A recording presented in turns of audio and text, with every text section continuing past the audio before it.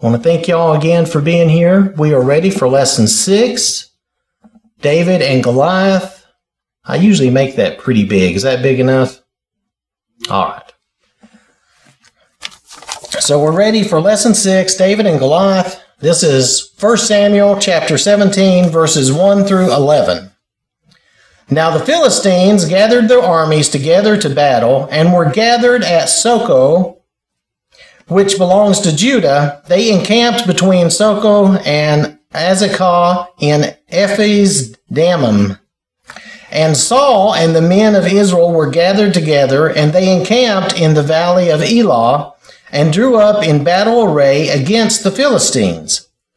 The Philistines stood on a mountain on one side, and Israel stood on a mountain on the other side, with a valley between them. And a champion went out from the camp of the Philistines, named Goliath, from Gath, whose height was 6 cubits and a span. He had a bronze helmet on his head, and he was armed with a coat of mail, and the weight of the coat was 5,000 shekels of bronze. And he had bronze armor on his legs, and a bronze javelin between his shoulders. Now the staff of his spear was like a weaver's beam, and his iron spearhead weighed 600 shekels, and a shield bearer went before him. Then he stood and cried out to the armies of Israel and said to them, "Why have you come out to line up for battle? Am I not a Philistine, and you the servants of Saul? Choose a man for yourselves and let him come down to me. If he is able to fight with me and kill me, then we will be your servants. But if I prevail against him and kill him, then you shall be our servants and serve us." And the Philistine said, "I defy the armies of Israel this day. Give me a man that we may fight together." When Saul and all Israel heard these words of the Philistine, they were dismayed and greatly afraid. So then if we look at question number 1, where were the Philistines encamped? And if you can pronounce it better than me, then by all means.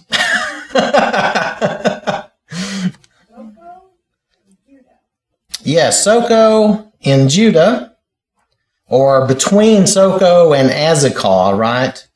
And it says in Ephes-Dammim. I don't know what that is. Where was, or wait, I may have messed that up. I'm sorry. So where was Israel encamped? Elah. They were in the valley of Elah, is that right? Oh, okay. So I didn't mess that up. Good. All right. So they were in the valley of Elah. That's right. Now, 2 is the more interesting question in a way from just a physical oddity standpoint. How tall was Goliath? He's pretty tall. Right. He's pretty tall. Yes. 9.5 feet. I had he was 9 feet, and I had 9 inches, but that span may vary. I don't know. 9 foot, 9 inches. Okay. That's what I had too. Okay. Because a cubit is like 1.5 feet, so it's like 18 inches. Now that's rough. I don't think that's exact, but it's, for us, that's close. And then a span is like 9 inches. It's like half a cubit. So that's where we're getting that from. I guess that's where you got that from, Cookie? I had heard it someplace and I wrote it down. Okay, cool. No, that's great. That's great. I forget where I had to find that myself right now, but I looked it up somewhere. I've got the pounds of the armor too. Okay, how much was that? 273 pounds. Oh my goodness, okay.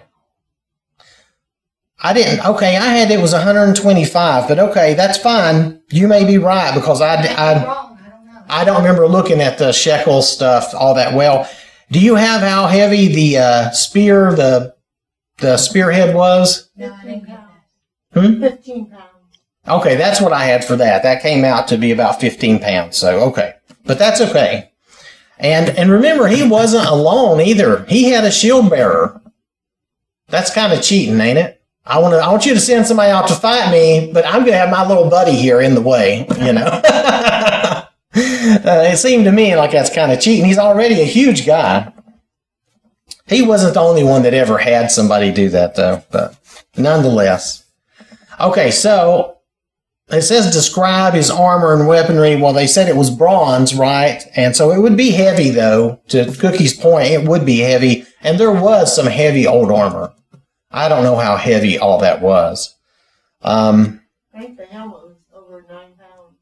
Oh, okay. The helmet might have been over 9 pounds. I don't know. I got on the internet and looked it up. Okay. Well, he was a big guy, so I don't, it would be a lot. Now, let's see. Do we have anything on? Okay, by comparison, Saul's armor was probably only about 45 to 60 pounds. So Goliath was really a big guy, and he did have a lot of equipment. He had that big spear, and his shield bearer is carrying, I guess, his shield for him. So let's see. I'm trying to visualize what 9.5 feet tall would be. How high is the ceiling? Well, How high sometimes, is the speaker? well, your ceiling at home is what? 6 feet tall? Probably 7. Normal? Probably 7. Normal 8? Probably 7. Normally 8. Okay. Well, I'm not 6 feet. I'm a couple of inches short, so it would be a bit taller, quite a bit taller than me. Well, I remember when I was a kid, I saw a guy that was 7 feet tall. Now, I was a little kid. He was huge to me. So this would be like that, I would See imagine. that line across there underneath the register? That'd be about 9 feet, wouldn't it? Yeah. We had not. Is that like 3 feet or more Yeah. above my head? Yeah. Okay. Then that's close at least. Yeah. He might be even taller than that, though. So That high plus 9 inches on top. yeah, plus 9 inches. Yes. Almost a nose, but So yeah, if you imagined half of me again, and then extra, that would be him. yeah. So it would have to be half of me and extra because I'm not even 6 feet. And when you're a little child and you're up against an adult, that's what they appear to you. They all appear to be giants. Yeah. Yeah. And we're not supposed to be careful, but if there's somebody that's bigger than us and they're being bullied, it kind of scares us. Right, and he sounds, from what he says, he sounds like he is kind of bullying them and pushing them, and he knows they're scared of him, and he wants to keep them scared of him, right? The way he sounds. To me, anyway. He's not only big, but he's pretty big around, too. Oh, okay. Whereas if his head held a 9-pound helmet, how big would his head have to be to hold that weight? Well, that's a good point because he wouldn't just be taller, he'd also be wider than me, right? Yeah. So there would be a big difference. He would be a huge guy all the way around. And we were talking about NBA players the other night, and most people, when they get really tall, they aren't that athletic. So like the guys you see playing basketball that are very athletic, they're like the cream of the crop, the very top. So Goliath, to be that tall and be able to get around and do stuff, he must have been pretty athletic to be such a big guy. It would be difficult. Your bones and your joints and everything, when you're that big, you have so much weight and it's so different. It'd be very hard for them. That's my thought on the matter. So I would almost think he'd be like a Rosie Greer. He was big and tall. yeah. Something like that. Yeah, he was big, yeah.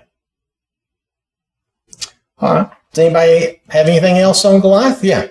I remember one time I was playing basketball, Huh? and the center had a lineup, you always put the tallest guy up there. Yep. And they had this big, tall guy. He was really tall. I don't know how he was. I would say probably close to 7 foot. And this other guy, about your size, less than 6 foot. And they got sitting there just looking down at him. And when they threw that ball up, he must have springs in his feet because he went up and got that ball, knocked it away. Oh, okay. So you're talking about, sometimes they're not athletic. Yep. That's true. Some of them are not. Some of them are just really tall, and that gives them certain advantages, but they're not as athletic. Yep. Yeah. All right. Okay, so question number 3. What was Goliath's challenge to Israel?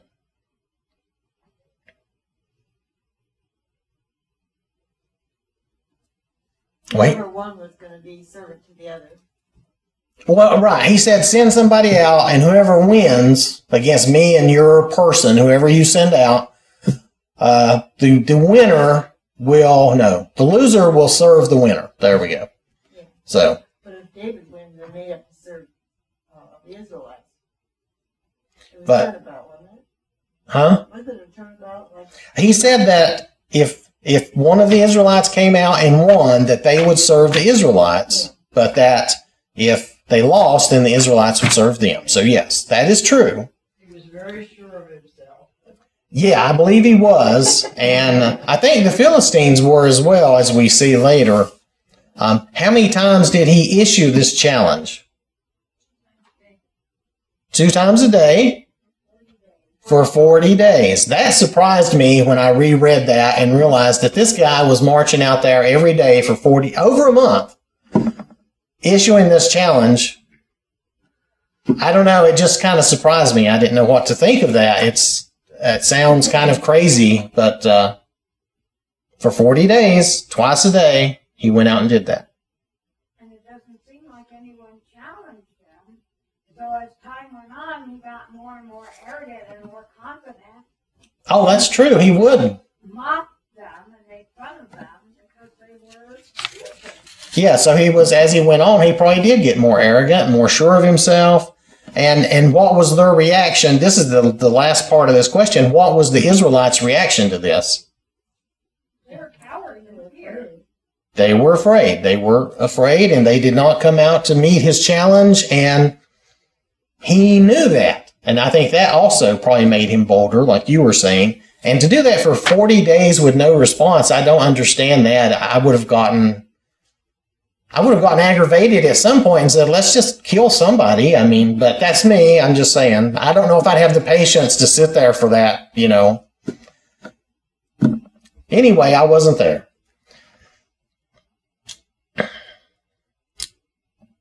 Does anybody have anything else on that before we move on? I have a question. Okay, what? I have a question. Where are you coming up with 40 days? Oh, okay. Let's find that. That was here. 16? Did we not read down through verse 11?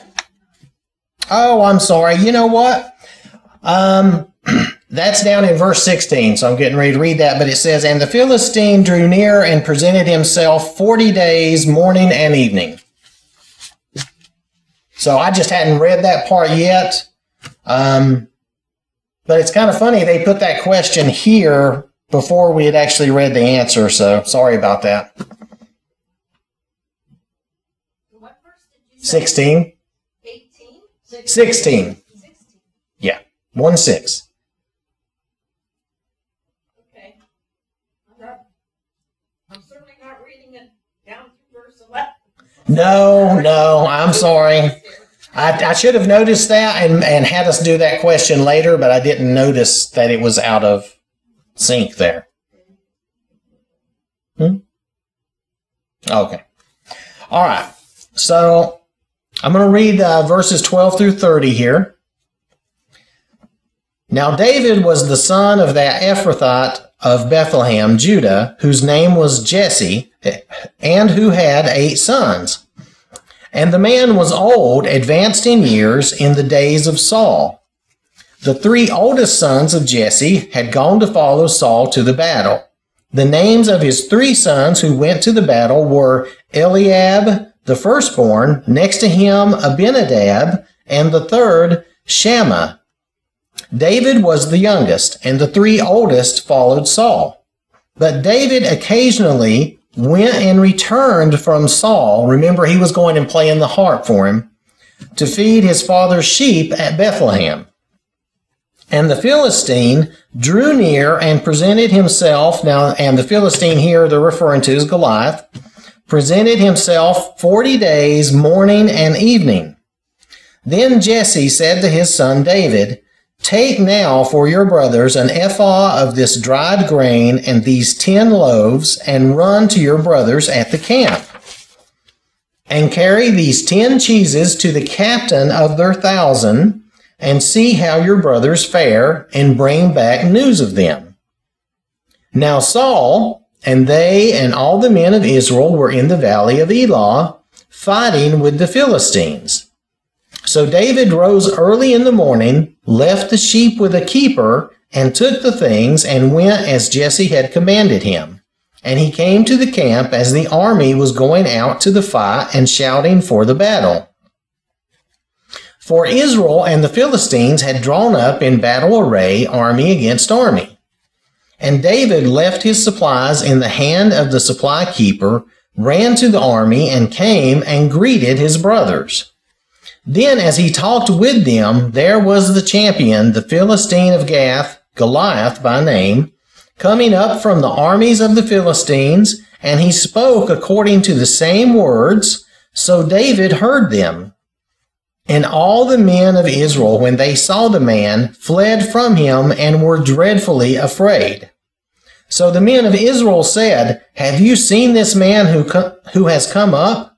Surely he has come up to defy Israel, and it shall be that the man who kills him, the king will enrich with great riches, will give him his daughter, and give his father's house exemption from taxes in Israel."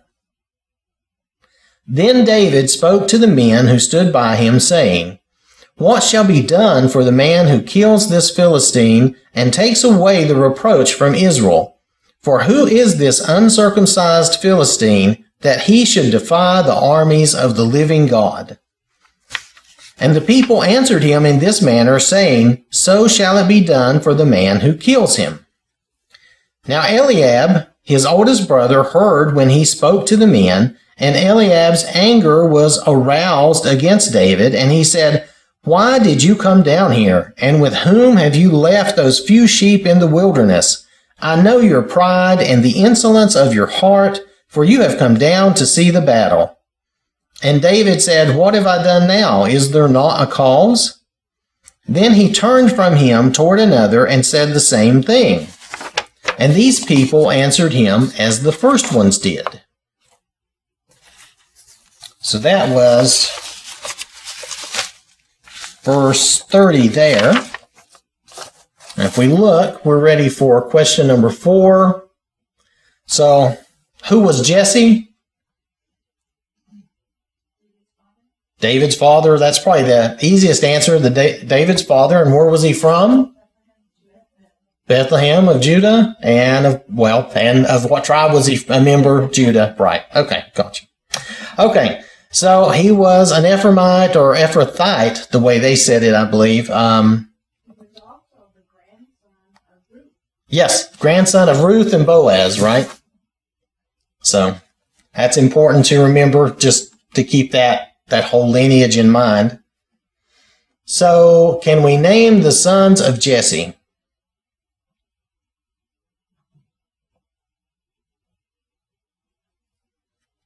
Many mentioned 3 here: Eliab, Abinadab, and Shema. Yeah, you have to cheat to get the rest of them, and I had to look around. There was 8 of Because he them. had 8 sons. He had 8 sons, and you can get some of the names, like the one here listed is Shammah, right? The third one. But he's listed elsewhere, I think it's in Chronicles, as Shemiah. Slightly different spelling, but they believe it's the same guy. And so we have the 3 here, Eliab, Abinadab, and Shammah or Shemiah. And then there's also, it's not Nathaniel, it's like Nathanael, Radai, Ozem, and then we have David, but they don't tell you who the other son is. And it's thought that perhaps he passed away, but I don't know that for sure. If you look at 1 Chronicles chapter 27, verse 18, it tells some of this. It mentions that Elihu, one of David's brothers. It mentions him here, and he perhaps died in battle. So Elihu would probably have been his name if we're understanding. You read that in context, it makes a little more sense, but it was mentioning some people who were in the military. So Elihu, I said a minute ago I didn't think we had his name, but I think Elihu was his name. And if he died in battle with no children, for them, I guess that would be a big loss if he wasn't married and had no children. I don't know how they would look at that. But nonetheless, because they were big, in their family and keeping the family going always. But that was the only thing I could find for another son. Does anybody have anything else on the sons? All right. So, moving on to question number 6. Who was the youngest son of Jesse? David. And what did he normally do? What was his normal task? Shepherd. He tended the sheep, right? Okay. And where had his father instructed him to go? To his brothers to see how they were. Yep, to check on his brothers at the camp, right? At the military camp. And you'll notice he also sent some cheese for the guys in charge of their, I don't know if you want to call it a regiment or whatever their division was. Whoever was in charge of their 1,000, he sent like a cheese for those guys, for some cheese. And I think that was a little bit to stay on, you want to stay on that guy's good side, and maybe that would benefit your sons. And I don't know their traditions, but that's how that kind of came across to me. It's like, yeah, take something over to those guys too, let's stay on their good side. So, okay. And you answered the why because he went to see how they were doing, see how they were faring, and come back and report that to Jesse, right? So if we look at question number 7, what was David's reaction when he heard Goliath's challenge? It was pretty flattered because he said, well, what's going to happen if somebody kills him? He did ask that. That's true. He asked what does somebody get if they kill this guy, if they kill this booger? Takes away the reproach from Israel. So. Yep. Right? Anything else? Verse 32, he says, don't let anyone get upset. He's like, I'm going to go fight him. Right. Now that's in verse 32 when he's talking to Saul. Back here, the way he's asking this, in a way, it almost implies that he thinks, he's implying, I think, in a way that the army here is being a little cowardly because they're like, he's like, this guy should not be defying the armies of God. Or maybe not cowardly, maybe he's just accusing them of not having enough faith to go out and fight this guy. It was because he called him an uncircumcised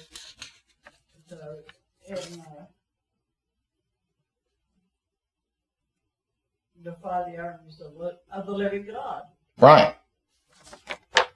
It's like he doesn't pay attention to his size. Right. He's not thinking of the size. He's not, that's not what he's wondering. That's not what's got his attention, I guess. He's, That shows a lot of faith. It does. That's right. It does. Because he's thinking, surely we should just be taking this guy down and moving on. But, okay, so then how did his brother respond to him? Like he's a little kid. Like he was kind of mad at his little brother. He's like, what are you doing here? Leave me alone. Go on. You have big brothers and, Yep. you understand that. Yep. If you have brothers, and I had both. I had an older brother and a younger brother, so I know the whole circuit. It's like, yeah. I have 4 of them. Yep. So that's the way that works, I know. Let's see. Kind of accused him of slacking off and not doing his job of taking care of the sheep. Like, why are you here? You're not doing what you're Yeah, he did accuse him of that, didn't he? And we were looking up, and we were talking about stuff, and we were trying to figure some of this out. David, to be in their army or to serve in their war or their battle, you had to be about 20 years old. Because if you look back at Numbers, I don't have this right here, but Numbers chapter 1, verse 45, they were supposed to be 20 years old to go to war for Israel. So David would have been at least under 20 at this point. Now, he may have been as young as 15. We don't know. He may have been a little older. Could have been 18. I don't know. But something like that. Because he wasn't with them and he wasn't with the army. And David doesn't sound like somebody who wouldn't have been with the army, really. Yes. I started to think, he said, what are you doing here? Well, his father sent him with supplies, and it's like, they're not very thankful for that. They're just putting him down. Right. Well, yeah, I think David's question kind of implied, kind of something bad, and Eliab got mad. But yes, he was kind of putting him down, trying to put him in his place. So, and then how did David reply to that? What did I do now? Yes, what have I... You're blaming me for something. What did I do this time? Yep, this is a little brother. What have I done now? Is there not a good reason, or is there not cause? So, yeah, that was how he responded. And I even talk, like you won't even let me ask a question. Well, yeah, you don't even want me to ask questions. Can I not ask questions? Is there not reason for me to be asking what's going on? Yeah. Yeah, that may have been what he meant by, is there not cause? Is there not reason for me to be asking questions? Trying to understand? So, all right, so that is the end of our time this evening. We will pick up here with question 8 and verses 31 through 37 next week, except, I think, are you taking over next week, Josh? Is that right? So Josh will pick up from there next week on question number 8. So I want to thank you all for your time and your attention. So I have a little something for you this evening. If you want to look in Numbers chapter 13, it'll be at the end of chapter 13 and the beginning of chapter 14. That's the only place I'll be. This is when the spies came back from Canaan to report to Moses and the people. If we look at Numbers chapter 13, verses 25 through 33, and they returned from spying out the land after 40 days. Now they departed and came back to Moses and Aaron and all the congregation of the children of Israel in the wilderness of Paran at Kadesh. They brought back word to them and to all the congregation and showed them the fruit of the land. Then they told him and said, we went to the land where you sent us. It truly flows with milk and honey, and this is its fruit. Nevertheless, the people who dwell in the land are strong. Their cities are fortified and very large. Moreover, we saw the descendants of Anak there. The Amalekites dwell in the land of the south. The Hittites, the Jebusites, and the Amorites dwell in the mountains. And the Canaanites dwell by the sea and along the banks of the Jordan. Then Caleb quieted the people before Moses and said, let's go up at once and take possession, for we are well able to overcome it. But the men who had gone up with him said, we are not able to go up against the people, for they are stronger than we. And they gave the children of Israel a bad report of the land which they had spied out, saying, the land through which we have gone as spies is a land that devours its inhabitants, and all the people whom we saw in it are men of great stature. There we saw the giants, the descendants of Anak came from the giants, and we were like grasshoppers in our own sight, and so we were in their sight. So if we look at the report here, if we look especially at verses like 28 through 33, and except for Caleb in verse 30, their whole report focuses on the strength of their opposition, what they see as the strength of their opposition. They went by what they could see, and they really chose to follow their fear when they saw these people. And that's where they get this, like, we were like grasshoppers, and so we were in their sight. It's because they're afraid that they feel this way. But these men, these spies, they had all seen the same miracles that Caleb had seen, that Joshua had seen. They had experienced the same power of God out there before them this whole time. So why did they not agree with Caleb? They forgot God, or maybe did not trust God, and they left him out of their equation. When they were looking, kind of like when David is looking at Goliath that we're studying, but when they were looking at the enemy, they said, do we measure up to the enemy we face? And they answered themselves with a no. They did not trust God. They didn't include him in their equation, because if they had, they would have agreed with Caleb. They would have been like, yeah, we can go do this. It's not a problem. So all they saw when they were looking was the difficulties, how big these people were, how scary it was. And a lot of times when we're presented with a problem or an issue, especially something unknown or unexpected, we tend to have a bit of fear. We tend to respond that way. We react in that fear first. We're human. Sometimes that does happen, and we're going by what we see. But we want to see how these reports here were received. If we look at Numbers chapter 14, verses 1 through 4, so all the congregation lifted up their voices and cried, and the people wept that night. And all the children of Israel complained against Moses and Aaron, and the whole congregation said to them, if only we had died in the land of Egypt, or if only we had died in this wilderness. Why has the Lord brought us to this land to fall by the sword, that our wives and children should become victims? Would it not be better for us to return to Egypt? And so, So they said to one another, let us select a leader and return to Egypt. Now all these people had also seen the same signs, seen God perform all the same miracles. You know, they had seen the power of God destroy the Egyptian army, split the sea, let them come through, and then wipe the other guys out. That would be pretty impressive and pretty convincing, but here they're ready to return to bondage, to slavery. Just because that would be easier. It would be easier. They felt that would be safer, less risky than to follow God and be free and stay free rather than believing in God. Freedom is not always safe, and it does require us to take responsibility, that we have to act properly and in faith.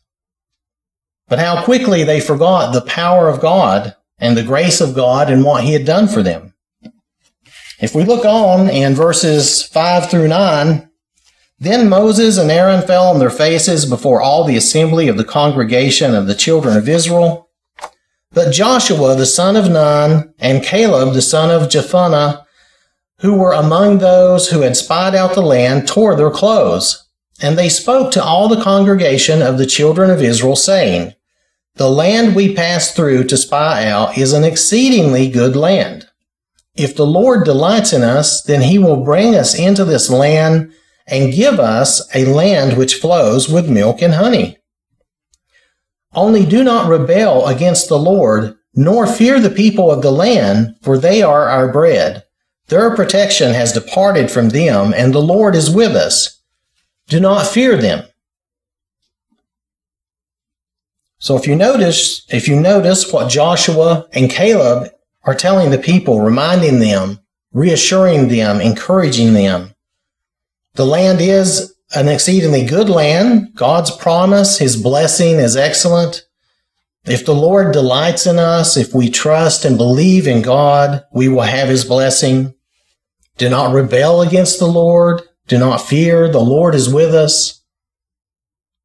But the people had forgotten the love of God, his mercy and his forgiveness. We look at verse 10. And all the congregation said to stone them with stones. And these are the guys that are encouraging you, trying to help you, and they're, these people are all upset. Anyway, so the congregation said to stone them with stones. Now the glory of the Lord appeared in the tabernacle of meeting before all the children of Israel. Had God not intervened, the mob would surely have killed them. They would have just, killed Caleb and Joshua right there. They would have killed them for their faith and their belief and for, of all things, encouraging them and trying to help them. Because their message didn't follow what the crowd was feeling, what the crowd wanted to hear. It didn't go along with their emotions. It didn't give in to the fear. So if we look at verse 11, then the Lord said to Moses, how long will these people reject me, and how long will they not believe me with all the signs which I have performed among them? I think the Lord is still asking that today. And, he's asking that of the world, but also of us. Do we forget the Lord? Do we forget his blessings and live in fear as if God is not with us? Because we see a lot of things in the world that can produce fear, and I understand that. There are things that are scary. But we should not fear the challenges of this life. We should not fear the things that are going on in the world, even though we can have real and difficult times. But remember that God is with us. He will guide us and protect us, and he will help us to overcome the obstacles we face. We can believe and trust in the Lord just like Joshua and Caleb and David, who we're studying. The Lord is a very real and present help in times of trouble. So maybe if anyone here is having any trouble in life, maybe if anything's got you down or feeling hopeless, sometimes we do have down times where we struggle. We have off days. If we're afraid of what we're seeing in the world, if you find yourself needing any help or wanting any prayers this evening, please come forward as we stand and as we sing.